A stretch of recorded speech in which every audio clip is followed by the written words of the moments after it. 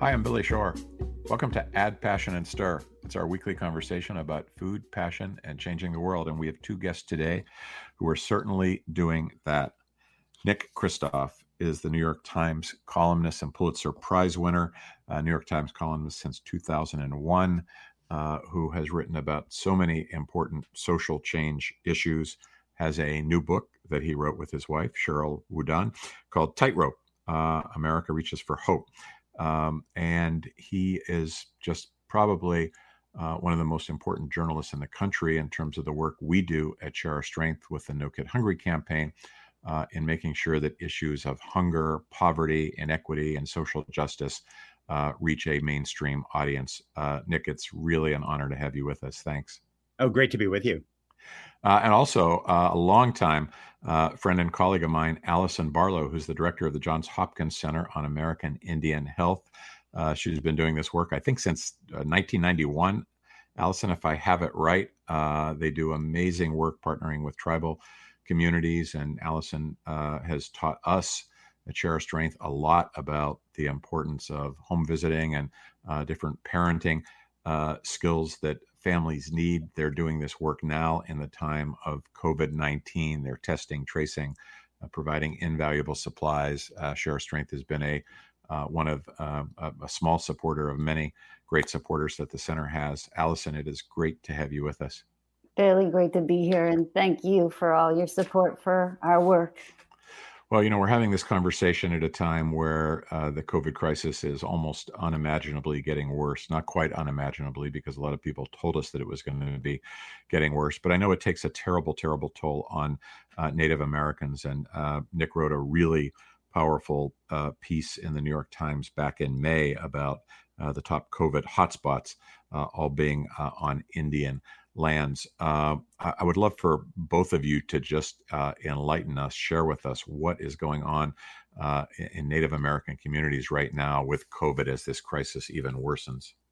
I mean, Allison is much more up to date about where they stand, but I must say what drove me to go report from Navajo Nation was not only that, at the time, I think at the time the five, if the tribes were considered states, then the five highest incidents of COVID states will all have been native lands. But just the backdrop is neglect and poor health. And here is a country that we, in Navajo Nation, the life expectancy in normal times is shorter than in Guatemala. In 3 counties in the U.S., which are native counties, life expectancy is shorter than in Bangladesh or Cambodia. And this is because of choices we make as a country and policy choices that we have pursued for many years. And then on top of it, COVID-19 came along, and Native communities were very poorly served by policies to deal with that. And so that was the context that I came from. But Allison forgets more in a day than I ever knew about these issues. So Allison. Oh, thank you so much. And Nick, you just nailed it. I think the history that a lot of Americans don't know is that infectious diseases were used as a weapon to kill Native Americans when the colonists first came to the United States.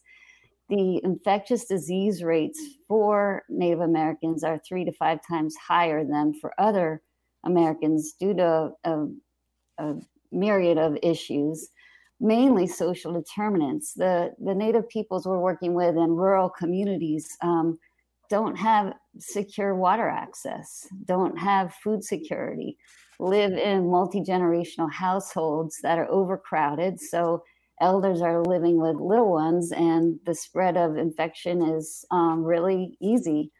Put on top of that, they don't have running water to wash their hands. They don't have money to store 2 weeks of food should they need to quarantine. They can't spread out in their household if someone's ill. They use wood burning stoves to heat their homes, which actually irritates the respiratory system and increases one's risk for COVID. So it's just the perfect storm. And I think what has been so beautiful to see is the value system of Native American communities is one of protecting one's community. And these tribes have put their people first before politics or their economies. They are just working day in and day out to save their people. It's extraordinary. And Alison, tell us what is the role of the Center on American Indian Health at Johns Hopkins that you direct? What's been the role of the center in this work? Let's talk about now during COVID, and then I want to come back and talk about pre-pandemic times.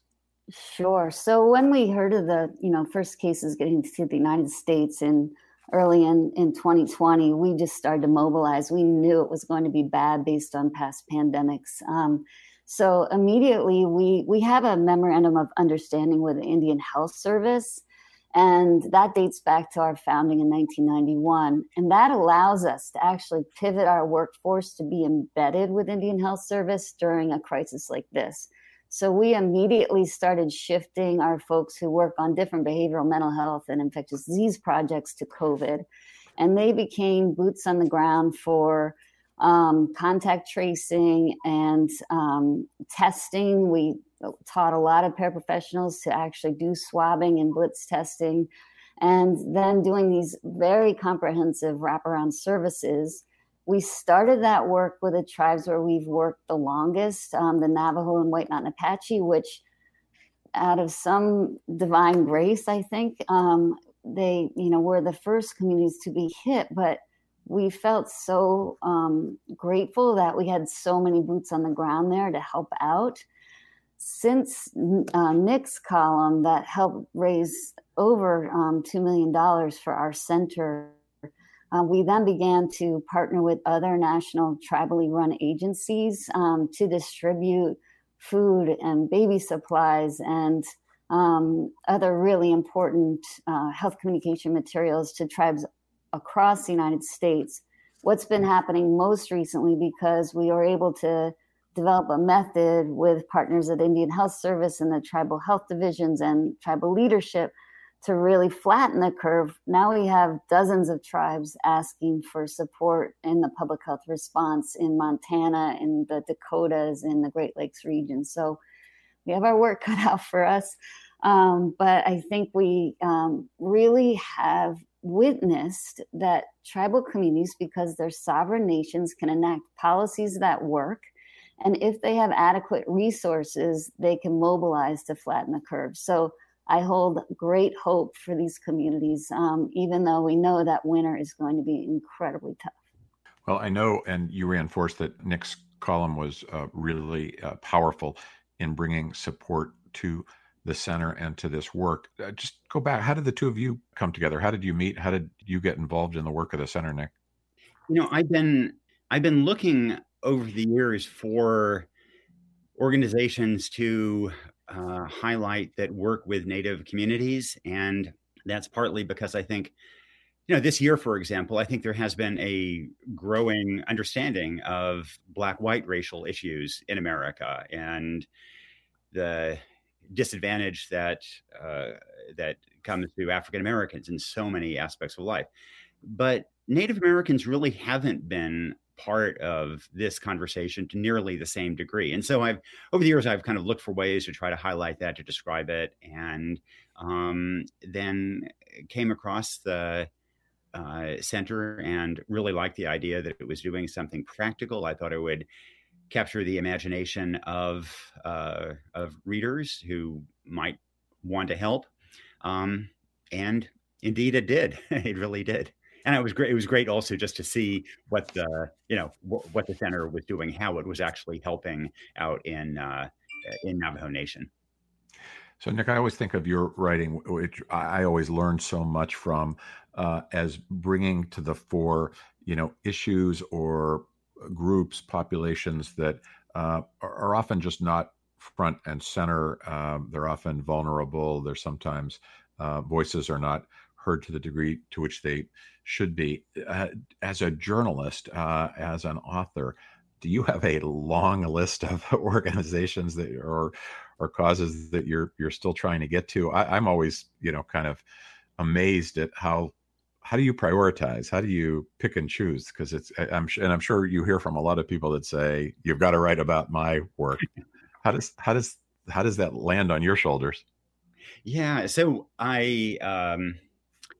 about, I don't know, I think it was 11 years ago, I started a series of holiday columns in which I recommended particular nonprofits that I thought were doing interesting things that people might want to make what I call the gift of meaning. So instead of giving, your Aunt Mabel a bottle of perfume, or your Uncle Harry another necktie that neither particularly wants, then donate to a nonprofit in their name that is really doing interesting things. So I started to list some interesting groups, both abroad and at home. And it raised a lot of eyebrows within the New York Times. Should a journalist really be doing this? I was a little concerned about reputational risk. What if I recommend a group and then then the leader absconds with money? But so far, fortunately, that hasn't happened, and it really has caught on. And I think it's because there are an awful lot of folks who, who have plenty of money, who would like to help out, but they don't quite trust charities. They don't know who to give to. And meanwhile, their business school is calling them and saying, oh, donate 500,000 to the business school. And they know that may not be an optimal use of resources, but they don't really know who else to support. And so if I can step up and try to provide a bridge between readers who have more money than they know what to do with, and nonprofits doing extraordinarily important good work, both abroad and at home, then that's just a great kind of matchmaking. And so that was the context. Normally, I've done it with the Christmas holidays, but this year, because of COVID, I did a sort of a special edition for organizations working on COVID, and that's where the Center for American Indian Health came in. It was one of the groups that I recommended in that context, and readers stepped up and donated more than $7 million to these groups. Incredible. It really was extraordinary. And it always makes me think that if, at Share Our Strength, our kind of philosophy is that everybody has a strength to share. Everybody has something to give. And I guess at the end of the day, if I came to a fork in the road, I would choose that people are basically good and want to do the right thing, but they need to know more, and they need to have information presented to them in a way that's accessible and interesting. And that's something that you're able to do. And when it happens, people really respond. Yeah. And in general, I'd say we're not nearly as smart about giving money away as we are in making it. And we tend to give money to people who are good at asking for it rather than those who can use it well. And so I mentioned, business schools. I mean, they are really good at going after their alumni, who tend to be very affluent, and pitching things extremely well. And, and all the time as a journalist, I see for-profit organizations that are pitching their products with great sophistication. And I think that, marketing is also important in the nonprofit world, where truly, lives are at stake. And if we can figure out better ways of making those connections, then yes, people absolutely want to help. They will. Allison, we've known each other, I'm thinking 25 years. We got involved in your work early. We were so impressed at the time. And our focus and the focus that you guided us towards was the nutritional conditions on American Indian lands. Separate from what's going on in this moment of the pandemic, what should we understand about that? What are the needs? What are the opportunities to make a difference? There's so much to understand, and thank you for the question. I think because of colonization and the historical traumas that Native people have faced over the generations, they have lost their sacred relationship to food in many respects. So now they are on lands where, take the Navajo Nation, for example, it is the size of West Virginia, and it has 13 grocery stores. I think my neighborhood, that's, probably 10 blocks square, has 3 grocery stores. So that alone just begins to tell you the incredible food insecurity that and conditions under which people are trying to raise kids. I know Share Strength cares so much about children and young children. And the work that you've supported at our center was really to dig in and figure out how we can help overcome early childhood obesity, which is the result of historical trauma and food insecurity. Kids on Native American reservations, by the time they're 2 years old, about 1/5 of them are already obese. And about 40% of many rural Native American communities are obese. And this leads to all kinds of underlying conditions that now are putting people at such high risk for severe COVID, from diabetes to cardiovascular disease. You might know, too, that the federal government provides commodities foods to low-income tribal communities, as they do in other low-income American communities. But these commodities are limited to foods that are really low in nutritional value and high in fats and carbohydrates. And they're just a recipe for poor health. So there's so much work to be done to help tribal communities regain their autonomy, to have that sacred relationship with food and the earth. And there's so many good things beginning to happen through the movements of Native American peoples taking back their cultures and traditions around food. But there's a lot of work to do. And I think focusing on young parents and their children is a way to make a 2-generational impact. And we've been so grateful that Share Strength has invested in that area of our work. Well, let me ask you about something you just said, having to do with Native autonomy. I saw on your website, as I was reading and catching up, a statement about the center's mission, increasing Native autonomy. And I didn't completely understand what you meant by it. And I'm not sure everybody does. So maybe this would be a good opportunity to just help us. Yes, thank you so much. So a lot of people don't know that tribes are sovereign nations within our borders. They have a federal to federal or nation to nation status with our federal government. That gives them, because they are sovereign, that gives them a lot of power if they have the people resources to retake control of their healthcare and educational systems and their societies. Right now, they are dependent on the federal government for their healthcare and education. That was part of their treaty rights. But if you go into a Native American school or a Native American hospital, you don't see Native Americans in those roles as teachers and doctors and nurses, very few. And so our center is really committed to a training mission where we are helping to promote scholarship and professional development among Native Americans to take back control of their health and education systems. And that will change their worlds because it will allow them to exercise that tribal sovereignty, to have a vision of what they want their communities to be in the context of the modern United States.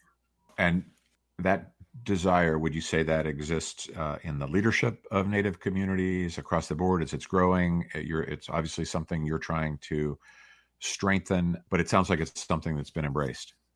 Definitely. I think education in general is something that's very valued within tribal communities. We have created a certificate in American Indian Public Health at Hopkins, and we have over 100 Native American folks coming to those graduate level courses every year in the winter and summer. And then that allows us to actually help people choose different graduate and doctoral degrees that we will offer scholarships for them to pursue.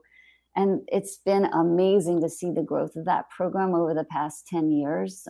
We have graduated now close to 40 graduate and doctoral students in public health who are Native Americans returning to their communities to do very important jobs. And we've had over 1,500 Native Americans participate in the Institute courses. So we really see a groundswell of interest, and it's just trying to, get the resources to match the demand.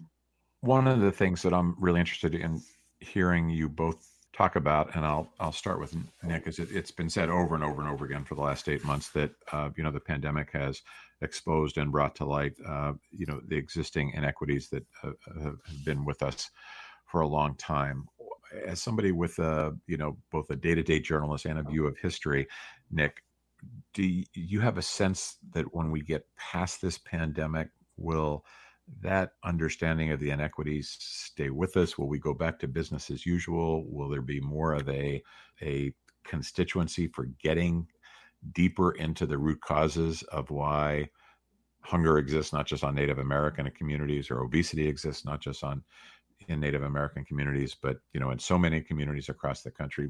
How do we develop, and this is something we struggle with, honestly, every day at Share Strength and with the Don't Get Hungry campaign. Nobody's against feeding a hungry child.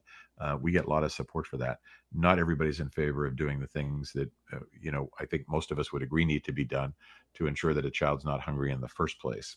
Is this an inflection point? And if not, what will it take? I know this is a hard question. If you can answer it, you're going to be doing us a big favor, but it's an important one, because at the end of the day, if we're not going to break this cycle, we're just not going to make the progress we want to make.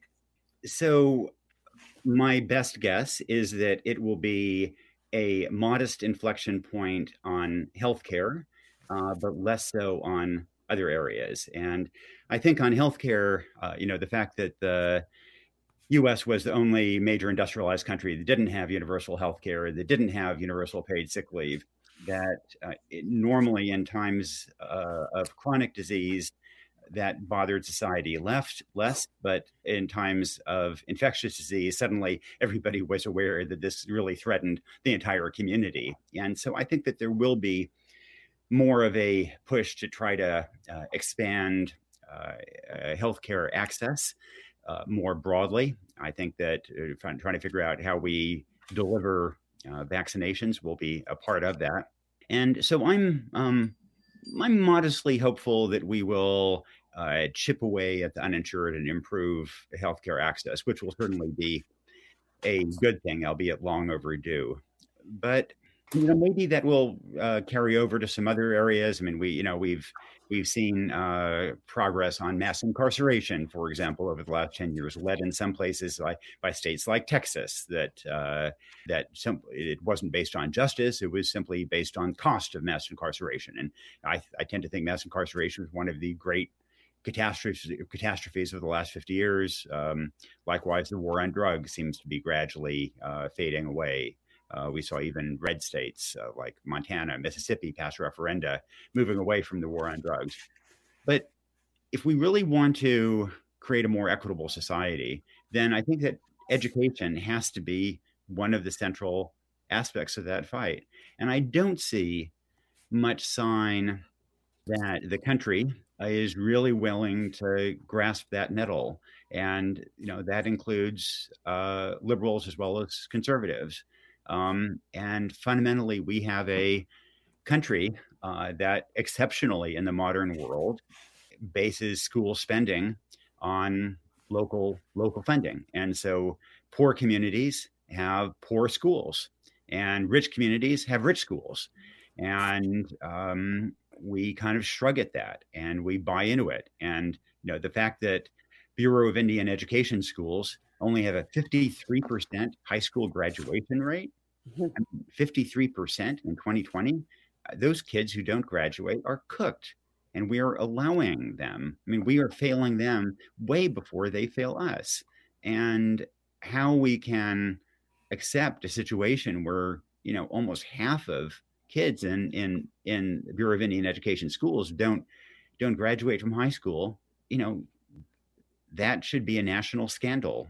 And, more broadly, the fact that in the country as a whole, 1 in 7 American kids still doesn't graduate from high school. So, I think that we're probably going to chip away at some of these inequities. But is this going to be the kind of grand inflection point, the turning point of history, where we would really begin to look at these profound inequities in the country? I wish that were the case, but I don't see much evidence for it. Yeah, and it makes you wonder what would it take if it's not this catastrophe that we're living through right now to open people's eyes to some of these inequities. Part of the problem is I think the narrative. I mean, that we so long as a country have had this narrative that when people struggle, it's because of their lack of personal responsibility, and that it's about bad choices they have made. And there is no doubt that people make bad choices, and that those bad choices compound there are difficulties. But when you can say that a child born in a county has a life expectancy shorter than that of Cambodia, that's not because that infant is making a bad choice. It's because we as society are making bad choices about healthcare, about education, about jobs, and so on and so on. And so I think we really need to revisit this narrative we have about personal responsibility. And, you know, look, it's fine to have that conversation about personal responsibility, but then let's also have a conversation about our collective responsibility to kids across the country. Yeah, I always feel that one of the hardest things to help people see is that two things can be true at once. As you just said, people could make bad choices, but society could be making bad choices at the same time. And one doesn't mean that the other is not the case, and one doesn't let the other off the hook necessarily. Yeah, we have that conversation when we think about cars, about driving. We all understand that a lot of car crashes involve people who text while they drive, who take a drink and then drive, who drive too fast, who are because the kids are arguing in the back seat, they're not paying enough attention to the road ahead. We sort of understand that, and yet we do everything we can to mitigate the consequences of bad choices or responsibility. We have airbags and seatbelts and padded dashboards, et cetera. Whereas in the social sphere, we have the equivalent of spikes and dashboards to really teach people a lesson when they make bad choices. And that's, it's bad for those people, but it's also just bad for the country as a whole. You brought up this high school graduation rate on reservation lands. I guess that was the Navajo reservation. And you also talked about education being, the central aspect of a fight to create a more equitable society. Allison, can you give us a picture of what schools look like for Native Americans? And then, Nick, I want to come back and ask you, how do we elevate this issue? How do we get political leaders at every level to make some different decisions, whether it's the funding structure you described or, to the degree to which education is central, and I completely agree with you, what you've described hasn't changed for a long time. But Allison, tell us what's it like for kids trying to get an education?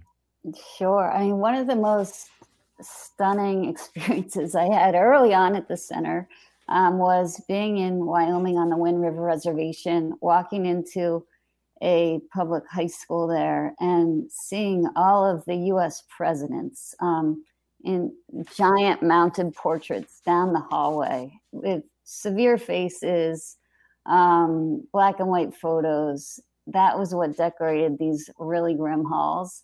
And then you see, 35 kids jammed into a room with a non-native teacher learning, U.S. history that doesn't include anything about their tribal communities or their tribal leaders or the resilience that they've demonstrated. So the educational system's there. It's been really interesting. My children went to a Quaker school, and they learned more about Native American history than Native Americans do in public schools on their lands. So a lot of the education is very demoralizing to young people. So that's one issue. The second is the class sizes are huge. There's a lack of transportation, public transportation to get kids to school. There are amazing teachers who will go in the mornings and pick up dozens of kids just to get them to school. But there's the social determinants that are interrupting kids' ability to learn and get a good education that would allow them to then go on to college are really dire. So, again, even just from a nutritional standpoint, Billy, that children will go to school hungry, then they're fed, the meals in the schools are almost inedible. There isn't anything that's homemade. Of course, they're opening packages and having, corn pups, hush puppies, it's just, there are just so many issues to deal with. And yet I have to say to you that one of the greatest prides for parents on a Native reservation is to celebrate their child's high school graduation. It is such a special time, and it's so valued. So Native American youth right now in the country are the only youth of any race whose high school completion rates are decreasing. That is just unconscionable. Allison, I don't want to miss the opportunity, because you spend so much time personally in these communities, in the schools, in people's homes. Put a human face on this for us. You're talking about the way families feel about when they see a child graduate. Is there any story you can tell us about a family or a child or somebody that you've worked with that would really bring this to life? It's just interesting during COVID that one of the biggest tragedies for I'm thinking the white Mountain Apache community is they couldn't gather to celebrate high school graduation. Like it's just a monumental rite of passage. So they had an incredible caravan of cars that it felt like every person in the community was in their car that day that out to say high school graduated, just, in the downtown, driving in circles, just, beeping their horns. And again, so proud of their kids for that rite of passage. And it's make no mistake, it is highly valued, and again, this idea of personal responsibility. If children there aren't graduating from high school, it's because of generations of trauma that they've experienced on top of a really ineffective education system. And when we think, Nick, of the education system writ large, the problem that you've identified, is it just that policymakers and politicians won't bite the bullet? I mean, I think a number of people have a diagnosis similar to yours, that we've got a funding structure where poor communities don't have the resources and so forth. What would it take to really change this? Well, it would certainly take more resources, and one could do that with, more Title I funding and more support for Bureau of Indian Education schools to some degree. But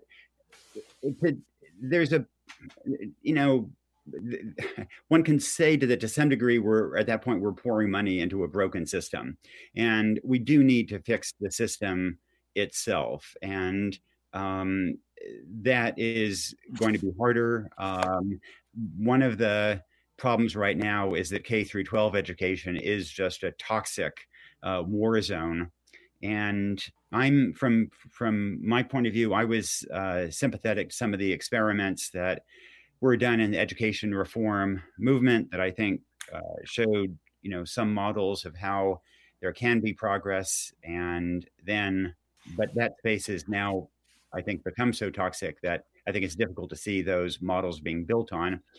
I'm a little more optimistic about the 0 to 5 space, early childhood, because that is crucial. I mean, there's just so much evidence that if you invest early in children, and maybe even, especially the 0 to 3 space, even more than the age 4 and 5 space, that you can really support families when kids' brains are developing, put them on a better path with programs like home visitation.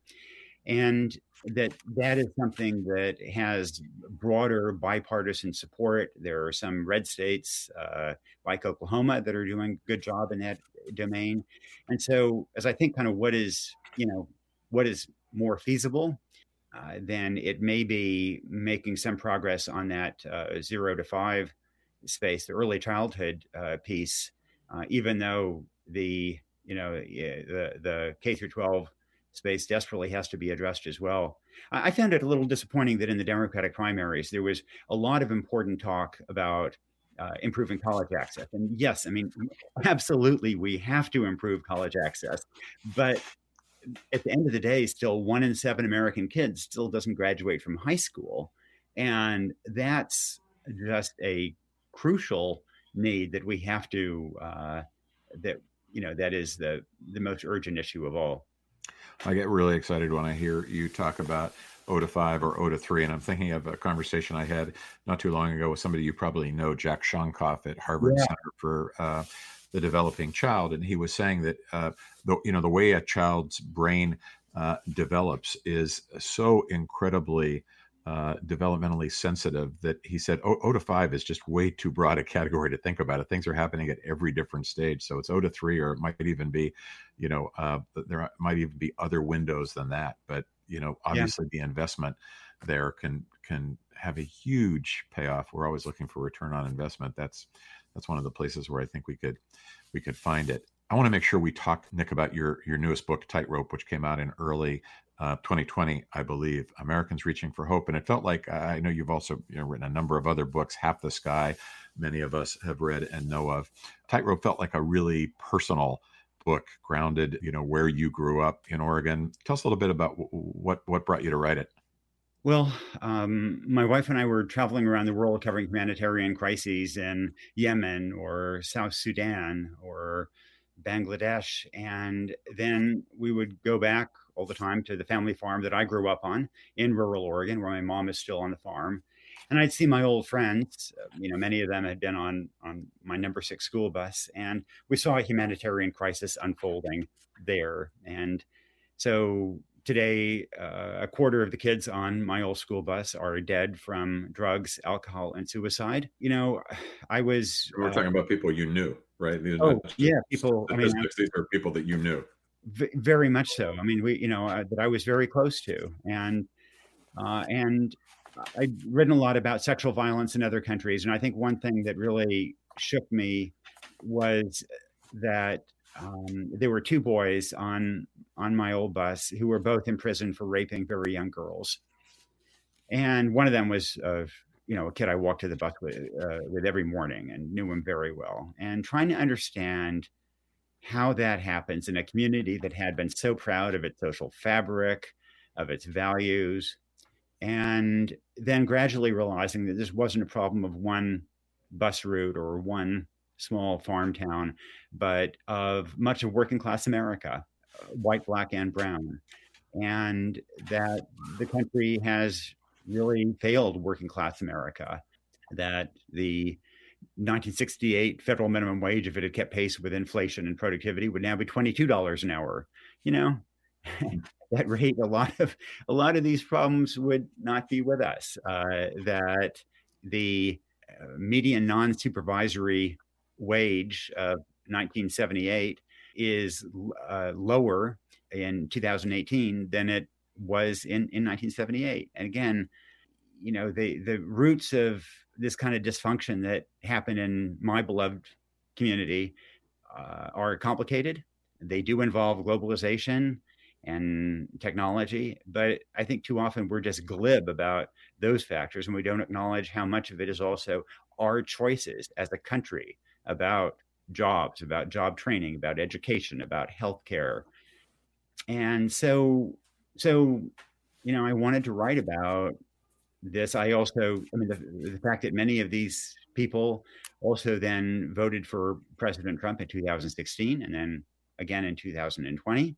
I wanted to try to come to grips with that, explain that to other readers, and try to outline some policies that I thought would make a difference for communities like these, and also, perhaps help heal the country. Was it harder to write than some of your other books, just given the intimate nature of it? Oh, Billy, it is so much harder. In a refugee camp in Sudan, you do these tough interviews and then you go, but when you talk to, my 7th grade crush was smart. She's talented. She's a wonderful person. And she became addicted to meth. She was homeless for 7 years. Talking to her about these kinds of issues, and then about how she decided that the solution was to vote for President Trump. It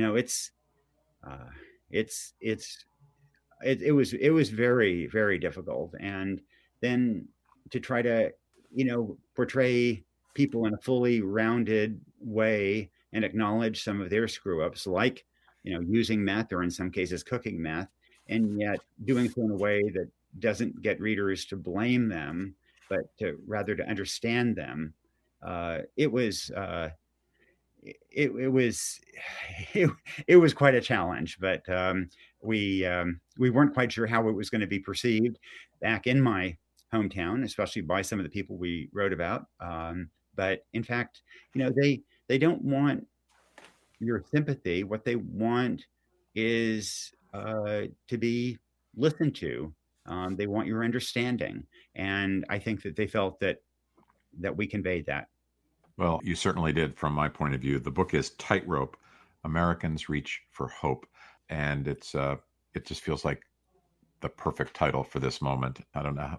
You once again managed to meet the moment just in a book title. Thank you.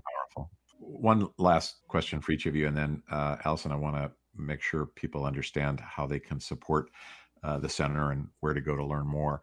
But, I'm always asking myself, and the three of us have been at our respective work for a long time now, about the degree to which things are getting better or worse. And fundamentally, I think they're getting better for a lot of reasons, even though we've put a spotlight on some of the really hard stuff. But, I think back, Allison, to when I was in middle school, maybe 7th, 8th, or 9th grade.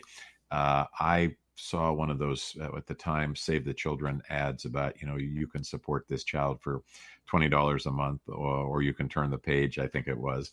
And those got kind of controversial, but I ended up doing it. And I had a little child that they kept sending me information about, and I'll never forget it. It was, for me, it was very powerful. She was Navajo in Gallup, New Mexico. Her name was Maxine Bigay, which I think I've learned is a fairly common Navajo name, Bigay. And the way that that fundraising mechanism worked was they sent you pictures of her and updates on her school and so forth. And the reason I guess I go into this is this was now, a good 50 some years ago, and it feels like a lot of the same problems are still with us. So from your point of view, Alan, I mean, I know because of Sheriff Strength's connection to the center that you've made tremendous progress in the lives of these families. But what lens do you look through? How do you digest the progress versus the continuing need? I am an eternal optimist. I've seen so much positive change in the last 30 years since I've been at the center. Mostly I'm seeing the generation of youth start to consider their futures and be engaged in developing their own narratives about it. In fact, we got recently a Gates Grand Challenge grant to support the youth of the White Mountain Apache tribe, considering what is the meaning of poverty and wealth to them, and how will they shape their future around development. And it's been so inspiring. I think of, as you know, the rates of suicide are extremely high in Native American communities, and to watch tribes overcome these issues with really interesting policy decisions to enact, community surveillance and case management systems where people are trained, boots on the ground, to go home, to school, to playground, to find these kids who are at risk and to lend them the help they need to get connected to care. So that there's just incredible resilience coming out of Native American communities. Just during COVID, the idea that instead of having to rely on nurses or doctors to do these the testing that's needed to be able to train folks who have a high school education to be on the front line, testing their community members, providing them information about how to stay safe. I think that we're going to have tremendous lessons coming out of Native American communities for the world, and especially around the value systems of honoring and protecting community before self. We are so desperate for that in our communities. And it was fantastic to see the Native vote come out. Yes, they are on that tightrope, just like other rural Americans, but they have made a choice to elect the current president-elect because I think they have a great wisdom about, in order to have a society that works, one has to be for all. And that's just part of their value system. So I have a lot of optimism, Billy. I'm glad to hear it. Nick, how about you? So in general, I share that optimism, but I think there are also some real challenges. And so let me first mention a couple of the challenges and then leave with the optimism. I think, one of the challenges is that geographically based interventions have proved a challenge. We haven't really figured out very well as a country, what works to help a particular area. And a lot of the approaches we tried over the years, like opportunity zones, et cetera, haven't tended to work very well. And I think we haven't changed these social narratives that I find very unhelpful, like it's all about personal responsibility enough. We haven't managed to generate enough attention to left behind communities of whether Native or African American or Hispanic or white.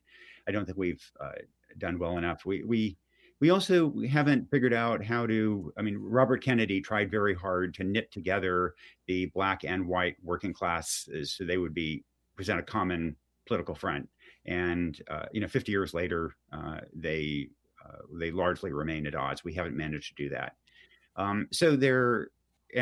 Education gaps, I think, portend in many ways ongoing economic gaps for the next 50 years.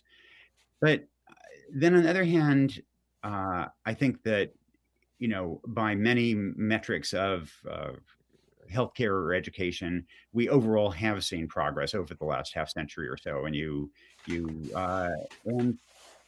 And that's also true of, in my community in Yamhill, Oregon, it struck me that when I was growing up, I didn't know anybody who was Native American.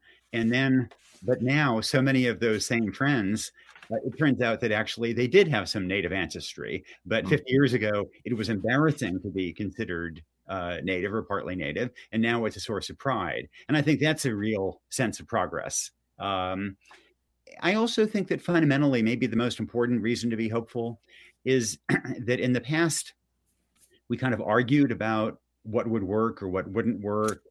And now we actually know what works. We have good tools like early childhood that we talked about earlier, home visitation. We know that there was a debate whether Native schools, whether, if they study their own traditions, their own language, whether that is kind of a diversion from, skills that they need to know to compete in the 21st century, or whether that will help. Well, now we know it helps, that it really helps with self-esteem, with performance, with outcomes. And so I think now we have a toolbox that we know will mitigate problems and will reduce inequality across the country. And we definitely have the resources. What we still lack is the political will. And the challenge for all of us is going to be in the coming months and years to try to channel that political will, to use that toolbox to try to reduce inequality and improve opportunity. Well, and your New York Times column is one of the best places where people can find out what are the tools in the toolbox.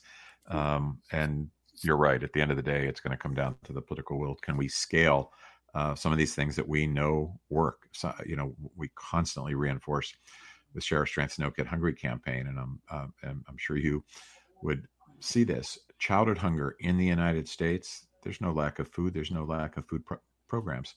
This is a solvable problem. Of the many issues that we all care about, this is one, whether it's on native lands or others, that is a solvable problem. And as Congressman Jim McGovern always says, hunger is a political condition. It's about political will. Allison, before we go, tell us how people can support the great work of the center. Oh, thank you, Billy, so much. So it's really easy to Google our center, Johns Hopkins Center for American Indian Health. Our website is very descriptive about all the different kinds of work we're doing. A lot in early childhood, as we've discussed, a lot around obesity and diabetes prevention. We work all across the United States in 140 different tribal communities. So you can go there and learn more. And I'm happy to be in touch with anyone who's interested. My contact information is at that website as well. And we at Share Our Strength have donated, and we would urge everybody to do so. It has an immediate impact, and it has a long-term impact. It's been so great having you both. Allison Barlow, the director of Johns Hopkins Center on American Indian Health, and a longtime teacher to those of us at Share Our Strength and the No Kid Hungry campaign. Thanks for the work that you're doing, Allison. Oh, thank you so much, Billy. And Nick, thank you so much for being here. I really appreciate it. Well, I don't know that we're going to raise the $7 million that a Nick Kristof column raises, but having Nick here, maybe it'll help us raise at least some of that for the center. And Nick, just really an honor to have you on. Your column in the New York Times, your book Tightrope, so many ways in which you've contributed to moving these discussions forward. Really, really grateful. Thank you. It was a great conversation. I enjoyed it. I'm going to thank all of our listeners. You can go to addpassionandstir.com and find other episodes to listen to rate, to rank, to subscribe to, and to share with your friends. For all of us at Share Our Strength and the No Kid Hungry campaign, and our producer, Paul Woodall at District Productive, thanks so much for listening to Add Passion and Stir. I'm Billy Shore.